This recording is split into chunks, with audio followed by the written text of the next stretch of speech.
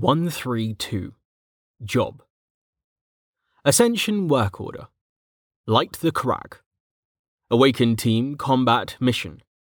The Fire Eater, suspected, has consumed the Evertorches left at the bottom of the crag. Take a team and clear the monsters that have spawned. Then replace the Evertorches. Find a way to protect the torches from further consumption. Constraints. Level restriction, 5+. Party size, 8 to 12. Balanced party. Warnings. The floor of the chasm is in approximately rank 8 zone. The strength of the Fire Eater is unknown. Do not engage should it appear to be greater than level 10. Notes. Mission acceptance must be approved by the Quartermaster. Required materials such as Evertorches may be taken from the company stores free of charge. Please update the inventory ledger appropriately. Standard monster processing rules apply. Reward: 100 credits per member for basic completion. 100 credits per member if the crack remains lit for 24 hours. Company reserves crysts. Looted tel may be kept or exchanged within 24 hours. Rate: 10 credits per tel. Limit: none. Bonus credits for information concerning the Fire Eater, at the discretion of the Quartermaster. Lynn tapped her finger on the table as she read over the posting once more. The order board was a new development, having been set up the night before. It seemed to have been modelled after how the Guild and the Watch did things, though not quite. In addition to what Lynn would traditionally call a quest, there were also posted exchange rates for materials Vanna was interested in acquiring for the company, general orders for watch shifts, status reports, and the like. The posting she held was the most quest-like of the bunch. It was also the first real chance for her to get a serious leg up on the rest of the company. The flat credit reward was paltry at best, but clearing the chasm of monsters and splitting the tel 8 ways instead of 51, well, that had potential. Looking up, Lynn nodded to the 7 others seated at the table. Okay, I'm going to talk to Vanna. Remember, even split like we agreed. Maharia sniffed. Just go sign us up before anyone else tries to join. Lynn smiled, understanding the sentiment. She turned, then walked through the curtain to the company hall. The room was still a bit of a mess, with half-unpacked sleds and supplies cluttering up the area that was to be their training and meeting space. The order board itself was mounted to a wall, having been moved in here from the tavern, when visitors from Vestval had begun showing up. Some things weren't for outside eyes. The orders for their crafters in particular. Lynn doubted that it would be possible to hide their existence for long, though she agreed it was at least worth making a token effort. A dozen-odd archways led off the hall, most with cloth or monster-hide curtains blocking the rooms beyond from view. Her own room was third from the left. She shared it with 5 others, still far from private, but better than she'd become used to. Only 2 archways held proper wooden doors, one leading to the workshop, and the other to the equipment storeroom that doubled as Vanna's office. Lynn turned in that direction, seeing that the door was open and that Vanna was in there, seated at the stone desk that was unlike the tables in the tavern. She was speaking with Samson, who was leaning against one of the dirt walls. Both of them looked up at her approach, and Vanna motioned for her to enter. What can I do for you, Lynn? She asked. Sorry about the mess. I'm still organizing. Lynn held out the work order. We'd like to do this one. Vanna took the offered piece of paper, glancing at it before setting it down in front of her. She sat back in her chair, looking up at Lynn with a calculating expression. Okay, who's we? There are 8 of us, Lynn said. Me, Frederick, Talon, Corin, Ivona, Roos, Merrick, and Maharia. Not cattle? Vanna asked, inviting Lynn to sit with a gesture. I was expecting him to be in here the moment I put that on the board. I believe I saw him leave for the city with Mlem and clubs, Samson said as Lynn took the offered chair. Unlike the desk, the chairs were simple wooden affairs that had been with them all the way from Fel Sedanis. Ah, Vanna said. He's going to be pissed when he finds out he missed this. It is probably for the best, Samson said. His aim has gotten better, but him and Maharia together in one party could be worse than putting two bulls in one paddock. Lynn smiled. Kettle had become obviously infatuated with Maharia, and Maharia was obviously not interested. It didn't stop him from continually trying to impress her. So, can we take it then? Vanna glanced at Samson. What do you think? Samson said, looking down at Lynn, still leaning against the wall.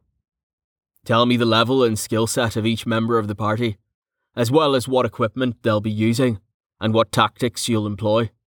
Lynn shifted to peer up at him, raising an eyebrow. Apart from giving sword lessons, Samson had also become something like the company's tactics instructor.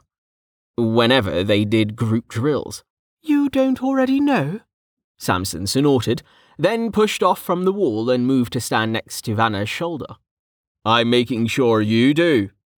Lynn bristled, but stopped herself from saying anything unwise. Thanks for the vote of confidence. Free Lord Dar. I know what I'm doing, thank you. Fine. Everyone is level 5 and nobody has a class yet. I've got the 4 skills I need in staff combat to unlock staff defender, but I'm still working on leveling them to 10. If the class even exists.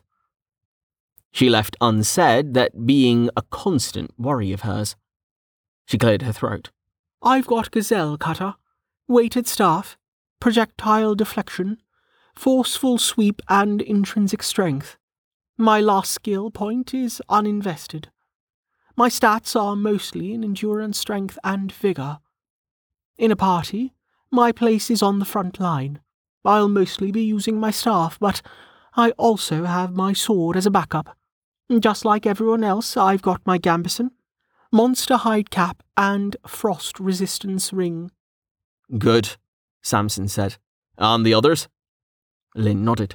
Ivona is planning to be a defender too, so she'll be on the front line with me. She's got a big metal shield and a mace, plus a steel breastplate. Her 4 skills are shield bash, reinforced shield, unyielding defense, and fast block. I don't know what she's done with her other points. She can keep up with me just fine in training, so I'd say her stats are more or less like my own. Samson motioned for her to go on, so she continued. Frederick has all the foundation skills out of the physical passive tree. That means strength of arm, life spring, and rugged defense. He says that they're slow to level, and I don't know if he's unlocked physical synergy or turtle skin yet. I do know that he doesn't have any points invested in anything other than strength. Apart from wanting the health, he says he plans to take Fortifico, if there isn't a specialized class for passives. He's got a shield and sword, plus his fists, with those stupid metal knuckle things. He'll also be on the front line, obviously. Obviously, Samson said. Any more up front? Lynn waggled a hand. Kind of. Talon is focusing on daggers, so he has Asp Cutter, Lingering Bleed, and Razor Fury. He's planning to borrow Haynes' bow for this, though, so unless our formation breaks apart, he'll be in the back. I see, Samson said. He is still bringing daggers, though, correct? Lynn snorted. Obviously. I think he's got like 6 of them strapped all over. Who knows how many more he's got where I can't see them. So, that's where they all went, Vanna said. I was wondering why I couldn't find one earlier. You tell him that just because he's building himself like a rogue, that doesn't mean he needs to act like one. Company steel is to be shared. She laid her palm flat on a notebook sitting on her desk. There's a sign-out ledger for a reason. Yes, ma'am, Lynn said. Vanna's frown became a scowl. Don't call me ma'am. It makes me feel old. Sorry, Lynn said with a shrug. I'm not used to taking orders from a commoner. I don't know how I should be acting around her. Vanna sighed, rubbing at her neck. You tell him. He can use them for this mission. But after that, he only gets 4. The rest are to be returned, or I'm going to start charging him by the day. If he thinks he needs more, he can convince Tallheart to make him some of his own. I highly doubt he could manage that, said Samson. That's not my problem, Vanna said. Okay, Lynn, please continue. Let's have the rest. Don't worry about stats, just focus on the skills. Lynn nodded. Merrick is our healer. The only active spell he has is Healing Word, though, because of the unlock requirements for regeneration. If he gets hurt, we're in trouble. He can't heal himself, obviously. He's got a staff for self-defense. He's actually decent with it. But he's going to be in the middle of the formation, so, if he ever has to use it, something has gone wrong. Roos, pretty much the same story in terms of placement. He's got a staff too, though he's not as good with it as Merrick. As a diviner, he'll be using Identify Weakness and Threat Assessment to feed us information about what we're fighting. I don't think his other abilities will end up being relevant down there, but who knows? Just those 2 skills alone are more than enough to earn him a spot in the party. Backline. Talon I already mentioned, so that leaves Corin and Maharia. Corin went to Earth Manipulation instead of Geo-Evocation, so he's got a Road and Earth Affinity in Foundation Tier, and then Earth Moulding and Rock Bomb in Tier 1. He doesn't have Stone Moulding yet, and even Earth Moulding takes too much mana for him to be using it in combat, so that pretty much leaves Rock Bomb. He'll be using it sparingly to save mana, so he'll just be whipping rocks at things with his sling most of the time. Maharia is our wild card. She's Maharia. Unlike us, everything she's got is maxed. She's got Ice Bolt and Ice Affinity with Ice Evocation. Plus Frost Storm, obviously, which I still refuse to believe is Tier 1. She also has Ice Wall from Defensive Constructs, and Chilling Touch and Blinding Squall from who knows where. I'm not about to dig through my menus to find them. Oh, and Chanting. I doubt she does that for the fun of it. It's probably from an accolade. She won't say, but sure as the depths I can count. Unless she's lying about being level 5, and honestly, why would she? She's got at least 1. Who knows what other stuff she's got, thanks to that crazy mother of hers. Anyway, she'll be using Ice Bolt whenever Roos spots something weak to cold, and if we really get into trouble, she'll drop a Frost Storm right on top of us. Lynn smiled. We've got our rings, the monsters don't. She looked up at the sky, poking her tongue into her cheek as she thought. Looks like it might snow.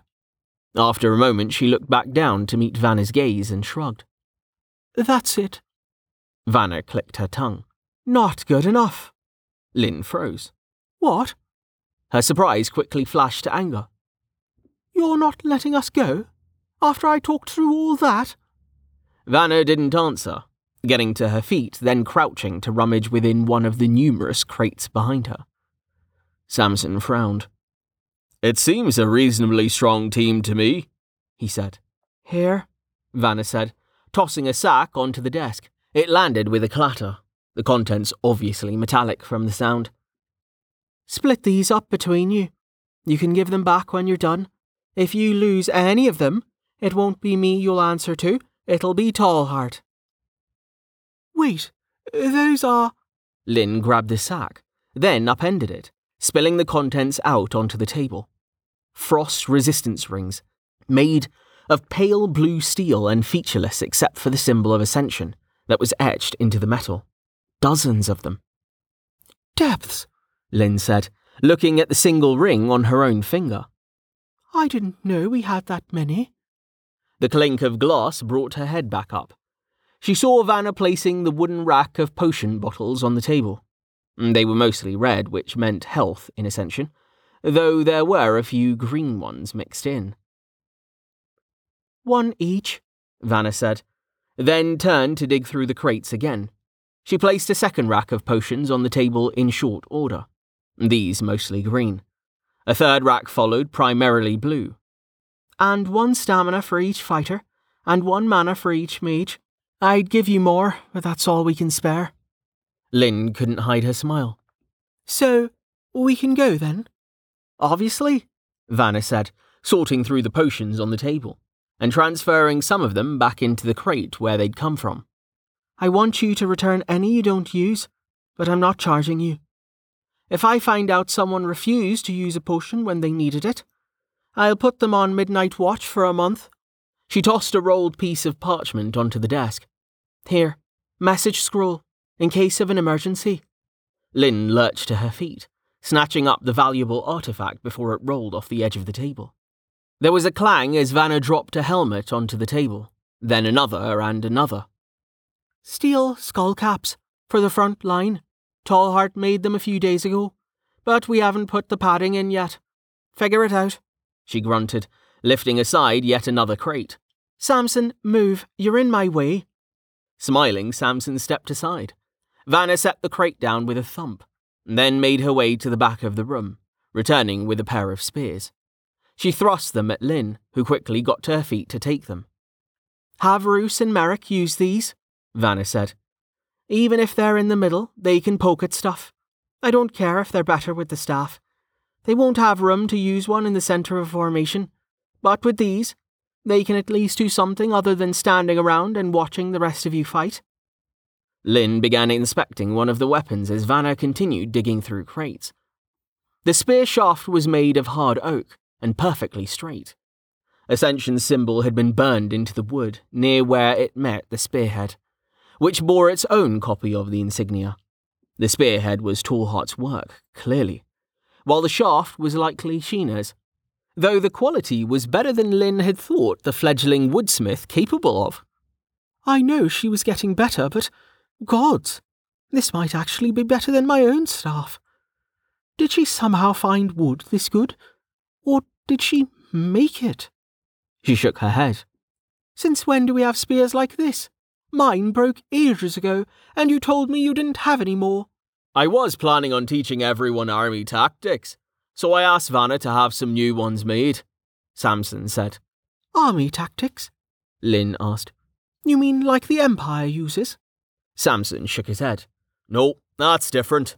We might get there eventually, but we don't have enough awakened yet. How much do you know about Relatia? Lynn blinked. The continent? Samson nodded. Yes. When I was a child, I lost myself reading accounts of the wars between its various kingdoms. It's fascinating, really.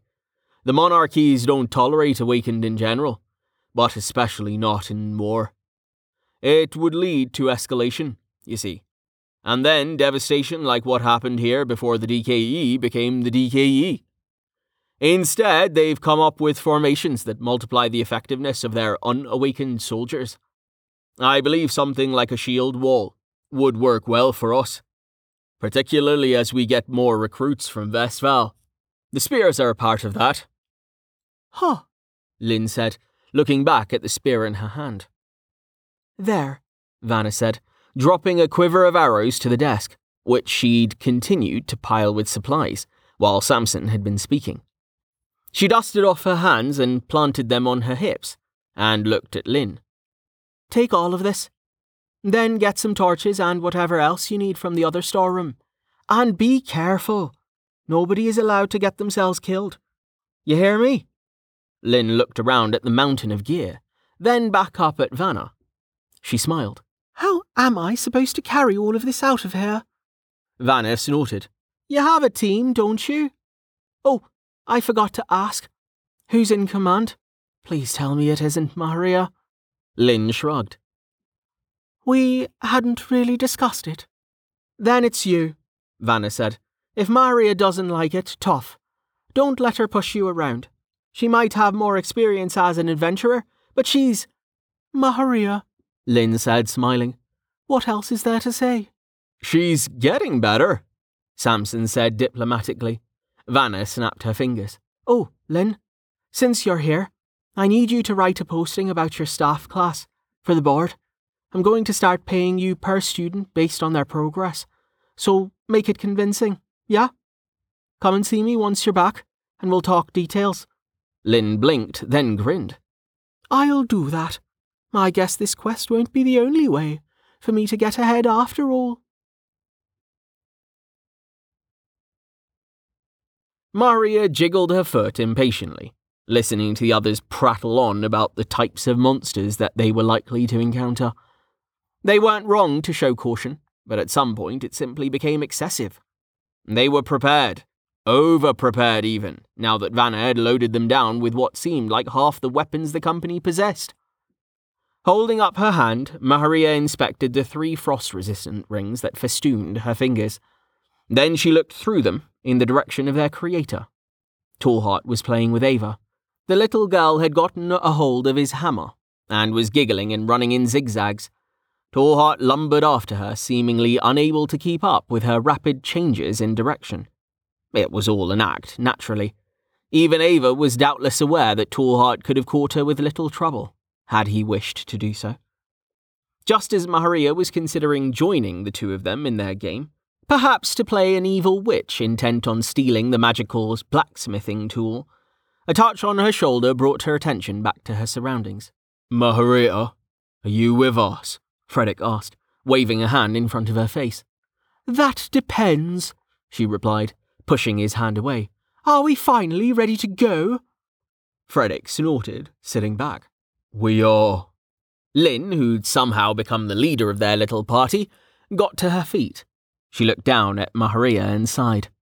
Please, just stick to the plan, will you? Maria rolled her eyes, brushing a strand of hair out of her face. The plan, right. Lynn scowled at her and Maria paused, noticing that there appeared to be genuine anger behind the expression.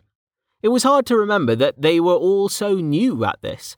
She raised her hands and made a placating gesture. Sorry, she paused. Really, I know my role, and I'll do it. I'm just saying that no matter how good the plan is, something will always go wrong. We have to be ready for the unexpected. Lynn seemed to accept this, offering Maria her hand. Just take it seriously, okay? Maria nodded, allowing her to pull her to her feet. I will. She actually liked Lynn, despite how often they seemed to end up at odds.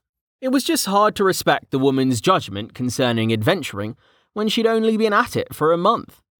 Still, the young noblewoman was driven. After taking a moment to adjust her robe, Maria swept on her ascension cloak and scooped up her staff from where it was leaning against the table. Unlike Lynn's, hers was intended for casting, not thumping bandits over the head, though it was perfectly capable in that regard. The white-painted wood concealed an enchanted core that helped guide her magic, improving her aim somewhat and allowing her to wear rings without the risk of interference. She needed the thing more than she'd liked to admit. Without it, her accuracy was almost as bad as Kettle's. Though in her case, the underlying reason was more than just a lack of experience. The various boosts to her magic from both equipment and accolades made things a bit unstable, but such was the cost of power. The heavily laden party headed for the gate, dodging between the tables, many of which were filled with townsfolk, who came out to visit the camp for one reason or another. It was almost 11th bell now, and there were a surprising number of them. Some were seeking healing for bumps and bruises, others were coming to trade, and a few wished to hire adventurers for various inane tasks. As they walked, Maharia chuckled, overhearing one fellow trying to convince Car 10 to come clear rats out of his basement. Dire rats, guaranteed. But honestly, who walks for an hour to hire an adventurer for a job they could do themselves with a stick? Upon leaving the camp, they turned east and followed the wall until they reached the crack, then walked beside the mounded gravel, heading south. They soon left the area where the snow had been cleared, continuing until they reached the southernmost point. There was a small narrow section here that hooked off to the west. Nearby, 3 wooden stakes had been driven into the ground, each anchoring a coiled rope. Maharia set down her staff and the shovel she'd been forced to carry. then carefully climbed the mound of gravel. Stopping once, she could see the bottom of the chasm. She smiled in response to what she saw waiting for them. This should be fun. Anything dangerous? Frederick asked. No, not before the bend, Maharia said, kneeling and creeping slightly closer to get a better view. The gravel shifted beneath her, so she quickly stopped. She could see well enough. Getting a foothold won't be that challenging. There's a cartload of slimes, a level 6 deep cat, and a small pack of sepulchre ants. She counted quickly. 6 of them that I can see, all level 4. Her eyes widened, and she pulled her head back quickly. The jagged spine that had been hurtling toward her face sailed over her head, arching through the air to land soundlessly in the snow. Maharia laughed as the others reached for their weapons. And a quill bear, level 8. Hold on, let me see, Roos said, shrugging out of his pack and moving up beside her. He peeked over the edge, and his eyes flashed with magic twice, each time in a slightly different shade of blue. The quill bear is weak to heat and to mental, he said. Its quills are dangerous. Poison, I think. Its level is making it hard for me to get a clear reading. He flinched back from the edge, and moments later, there was a clatter of another quill impacting the lip of the chasm. I could have told you that, Maharia said, smiling. They aren't that bad, as long as you don't try to use one for a pillow. Weak for their level, really. They can only shoot 1 quill at a time, and it's easy to see when they're going to do it. My advice? Don't get hit. Happened to me once. That shit burns like getting stung by an entire hive of bees all in one spot. What about the deep cat? Lynn asked. Is it dangerous too? Don't worry about it, Maharia said, waving her hand. You'll find them everywhere underground. They're stealth hunters. Fast, but not a problem if you know they're coming. Lynn frowned, looking at Roos. Can you verify that, please? Maharia rolled her eyes. Come on, give me a little credit. Roos poked his head out, his eyes flashing as he used his skills once more. He pulled back more quickly this time, Maharia noted. He nodded to her. No particular weakness. No magical attacks. It's like you said. You'll see, Maharia said, turning to Lynn. Come on, this is going to be easy. Don't forget about the sepulchre ants, Corin said. I hate those things. Nothing with that many legs should be allowed to get that big. Remember the pack of them we ran into a few weeks back? He shuddered. Oh, they look meaner than they are, Frederick said, setting down his pack. They're just overgrown bugs, nothing to be afraid of. He cracked his knuckles. Maharia's right, we can handle this. Maharia smiled at him. Finally, someone with a backbone. I was half expecting Roos to do a threat assessment on the damn slimes. Rain has infected everyone, I swear. Fine, Lynn said after a moment. The mission is still a go. Everyone who brought a shovel, get to work clearing away this gravel in case we need to come back up in a hurry. Maharia grunted her assent, returning to where she dropped her shovel and stomping on the blade to kick the handle up into her hands. She joined Corin and Merrick, helping them push the gravel over the side. The sepulchre ants chittered up at them in outrage at the rain of stones, while the deep cat and quill bear remained silent, as did the slimes, obviously. She glanced at Corin as they worked. It's a pity he doesn't have the mana to just deal with this. Actually, wait. Does earth moulding work on gravel, or would he need stone moulding for that? It's kind of a grey area. I suppose rock push would do it, but that's in geo-evocation. That's good enough, Lynn said before Maharia had a chance to ask Corin about it. Aye, Merrick said, tossing aside his shovel. Maharia did the same, kicking at a few remaining pebbles and sending them tumbling over the edge before stepping away. Lynn gestured. Everyone, take off your packs and get ready. Frederick, Ivona, help me with the ropes. How are we doing this? Maria asked as the others moved to obey. She peeked back over the edge, conscious of the quillbear. It was staring in their direction, its spiked fur making it look like an overgrown porcupine, then the creature that it was actually named after. She pulled her head back with a smirk before it took a shot at her. It's about 20 meters to the bottom. I could drop a frost storm down there. It's in range. That's one option, Lynn said, pulling a small stone from a pouch. The plan is to try this first, though. You'd know that if you'd been paying attention earlier. What is that? Maria asked, ignoring the jab. It was a fair point, after all. She motioned for Lynn to give her the stone, but instead of handing it over, Lynn merely tilted it, so she could see the rune etched into its surface. Maria frowned. Isn't that one supposed to be sound? A messenger stone? But why is there only one rune, and where in the hells did she get it? Roma calls it a cricket rock, Lynn said. He's been working on the design for weeks. I know you've heard him running tests. Maria blinked, realizing her error. Not a messenger stone, just a rock with a basic rune etched into it. She smiled. So he's been working on sound runes, huh? That's what all that screeching was. I doubt it'll work, though. She pointed toward the edge. They've already spotted us. A little bit of noise might trick those slimes, but isn't going to fool the quillbear. It doesn't have to, Talon said, a note of strain in his voice as he struggled to string his bow. Just from looking at the thing, it was clearly not something intended for an unawakened to use.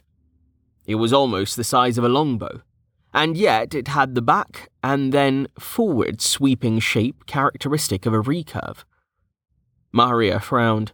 I need to start paying more attention to what the crafters are doing, I think. I'll deal with the quillbear, Talon said with a smirk, drawing a razor-tipped broadhead from the quiver on his left hip. He set the arrow to the bow and held it horizontally, taking a wide stance near the edge. Ready? Okay, I'm throwing it, Lynn said.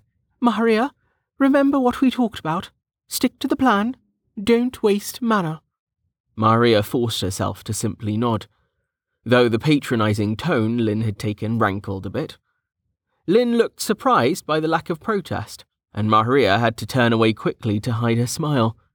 See, I can play along, when I want to.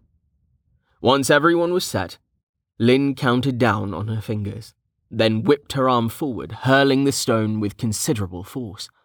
It arced high, then dipped below the lip of the chasm, bouncing off the far wall, ricocheting around the bend before plummeting out of sight. Maria tilted her head. Wait, how will it activate with just... A shrill chirp echoed out of the chasm. It was devastatingly loud and, thankfully, equally brief. Oh, Maria smiled. I guess that works. Why worry about how to activate the rune properly? Just overcharge it with so much that it goes off when it breaks. Moving up to the edge, she looked down and saw that all but one of the ants were heading away, chasing the sound. They rounded the bend as she watched, a slow progression of slimes oozing after them. Talon's bowstring thrummed, and she shifted her gaze to watch his arrow find a new home in the quillbear's leg. The monster gave a deep grunt and shuffled back, leaving a smear of crimson on the stone, though its health bar barely budged. Go! Lynn shouted, flinging herself over the edge. She caught one of the ropes with a gloved hand and let it slide through her grip to slow her fall, clutching her staff in the other. Ivona and Frederick followed her, imitating her technique, though they had to keep their weapons undrawn on account of their shields. After 5 meters from the ground, Lynn kicked free of the wall, dodging a spine that had been heading straight for her. It clattered off the stones harmlessly as she spun through the air, staff leading the way. The metal-clad tip slammed into the lone sepulchre ant that had remained, splattering the creature's head like an overripe melon. She landed in a roll, coming back to her feet and whipping her staff around, though there was nothing in range for it to hit. Maharia found herself grinning. Okay, that was actually kind of impressive. Ivona and Frederick reached the ground, and the pair of them drew their weapons and moved to stand next to Lynn. 3 of the sepulchre ants that had gone to investigate the noise suddenly thundered back around the bend, the commotion drawing them back just as surely as they'd been lured away. There, Roos said, laying a hand on Maharia's shoulder and pointing urgently. Something new. His eyes flashed blue. It's dangerous. Maharia smiled, recognizing the monster that had followed the ants around the corner. And weak to cold. It was a flaming hare. The rabbit-like creature wasn't on fire at the moment, though Maharia knew from experience that it was capable of both setting itself alight and throwing what basically amounted to firebolts with kicks of its hind feet. She raised her staff, pointing the tip toward the hopping monster. Ice bolt. A shard of jagged ice crystallized at the tip of her staff, then shot toward the monster, leaving a trail of frost in its wake. It was almost an impossible shot, given the distance, but she didn't need to hit the thing directly. The projectile crashed into the stones nearby, then shattered, pelting the rat monster with the shrapnel. Maharia smiled as she saw its health drop by a quarter, even from the indirect hit. What are you doing here in the middle of winter, little bun? Don't you know it's cold outside? She stopped herself from launching another bolt. The rat monster was retreating, which was enough for now. She'd have been more than happy to just stay up here and pelt the monsters below with magic, but she knew she'd run out of mana long before the mission was complete. While she'd been preoccupied with the flaming hare, Lynn, Frederick, and Ivona had killed all of the sepulchre ants, the low-level monsters unable to stand up to their weapons and skills. They were presently fending off the deep cat, which seemed to be presenting them with more of a challenge. The agile monster kept pouncing at them and darting out of the way before they could strike back. The quillbear, meanwhile, was essentially unharmed. At level 8, it was going to take more than a few arrows to put it down. It launched a spine at Lynn as Maharia watched, but she swatted the projectile out of the air with a whirl of her staff. The fluidity of the motion suggested that a skill was guiding the weapon. The monster roared in frustration and launched yet another spine, this one at Frederick. He ducked, and it hit his metal skull cap and bounced away. The deep cat's next lunge was met by a perfectly timed shield bash from Ivona, knocking off a third of its health and sending it flying. It twisted in midair so its paws landed against the chasm wall, then launched itself diagonally back the other way.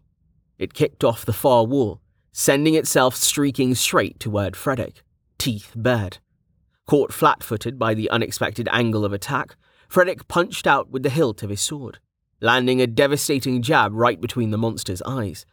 Its health bar dropped by another third, and it collapsed to the ground, dazed. Taking advantage of the opportunity, Ivona stepped forward and staved in its skull with a brutal chop from a mace. Maharia said, walking toward one of the ropes. They're actually doing okay. Wait, Merrick said, catching her by the elbow. Don't go until they finish off the quillbear. It will spike you on the way down. Maharia was about to open her mouth to argue that her robe was more than enough to stop such a weak attack, but she thought better of it. She'd said she'd fill her role, and she'd actually meant it. There's no need to rush things. She tightened her grip on her staff, wondering whether it would be worth taking a shot at the quillbear, or if that would get her in trouble. She glanced at Roos. Are quillbears resistant to cold? Roos shook his head.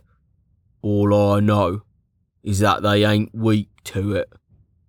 Damn, Maharia said. She raised her staff, spotting the flaming hare hopping back around the bend. It was on fire now. She launched another ice bolt, then clicked her tongue, as the creature sprung back out of the way with a puff of flame. At least I have one thing to shoot at, she muttered. She leaned over the edge, then shouted down to those below. Hurry up and kill that quillbear! It's hard to hit anything from up here.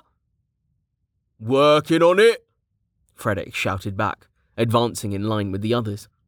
Maharia sighed, then looked around, recalling her father's instructions about not getting so focused that you ignored your surroundings.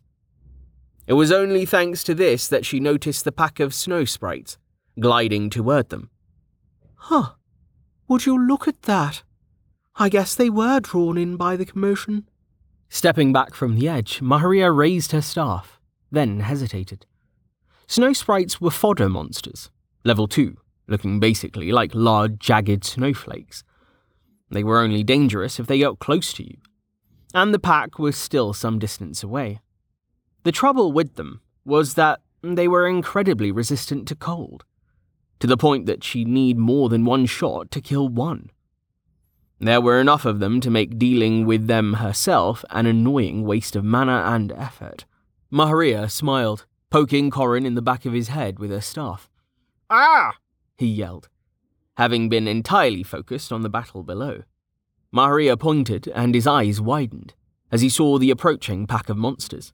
Shit, Merrick swore, also looking in that direction. He stumbled back from the edge and dove for his spear. Roos, too, let out a panicked shout and went for a weapon.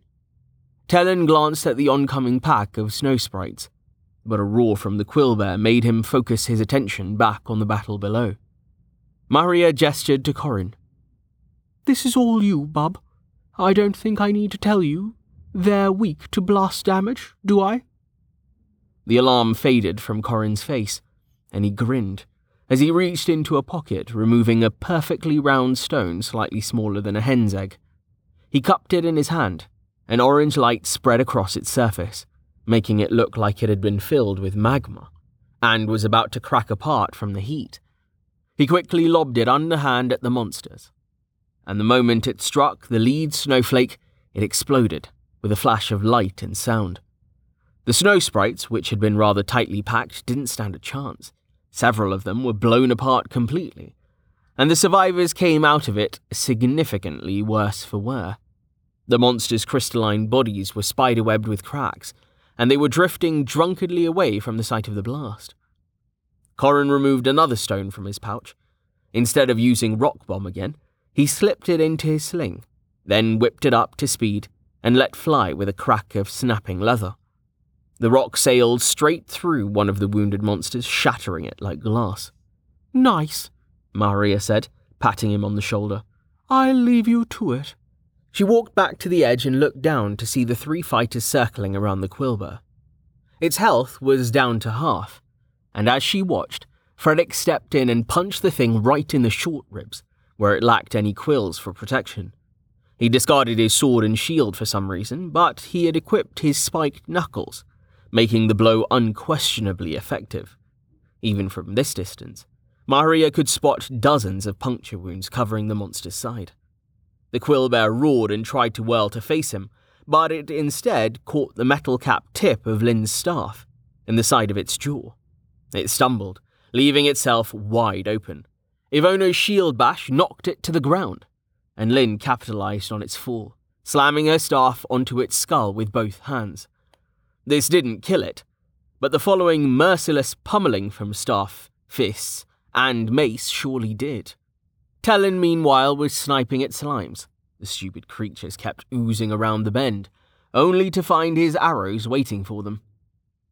Maharia, get down here, Lin shouted, waving her arm over her head, then pointing toward the procession of blobby monsters. Seal it off. Waving back, Maharia tossed her staff over the edge. The fall wouldn't hurt it, and then jumped after it. She caught the rope as she fell, letting it slide through her hands, and feeling her skin heat with the friction of the coarse fibers. Screw gloves, thank you. Force resistance. Reaching the bottom, she picked up her staff, then walked calmly toward the gory scene of the battle, chanting softly under her breath. Ice wall. Ice wall. Icy, icy, ice wall. This is my chant for Ice Wall. It summons a wall of ice, which is why it's called Ice Wall. Chanting is stupid, and I can say whatever I want, so there. With the final word, she planted the butt of her staff on the ground, shaping the magic with her thoughts, as the spell took hold. She felt a chill spread through the wood beneath her fingers, her staff vibrating with the force of the magic it was being asked to contain. She normally avoided casting Ice Wall through the implement, for fear of damaging it, but she needed the precision this time. Using the spell in tight spaces was tricky. With a blast of displaced air, ice shot up from the floor of the chasm, perfectly forming itself into a barrier extending from wall to wall, and reaching perhaps 1/2 meter above her head.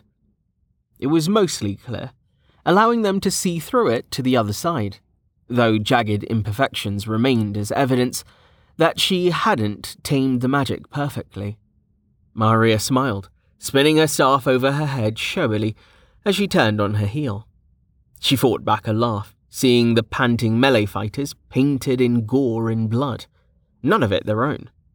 "This is why you should have decided to become mages." She grinned at them. "See?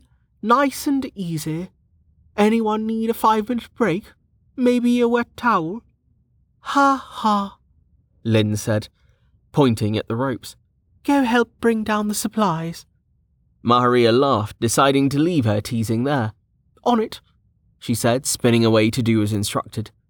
"Maria," Lynn said again. Maria stopped, then looked over her shoulder. Lynn nodded to her. "Thanks." She raised an eyebrow. "For what?" "For sticking to the plan," Lynn said, running a hand through her bloody hair. Maria snorted. "I said I would, didn't I?" She turned away once more, headed for the ropes, smiling to herself. "Let me get you that towel. It looks like you really need it."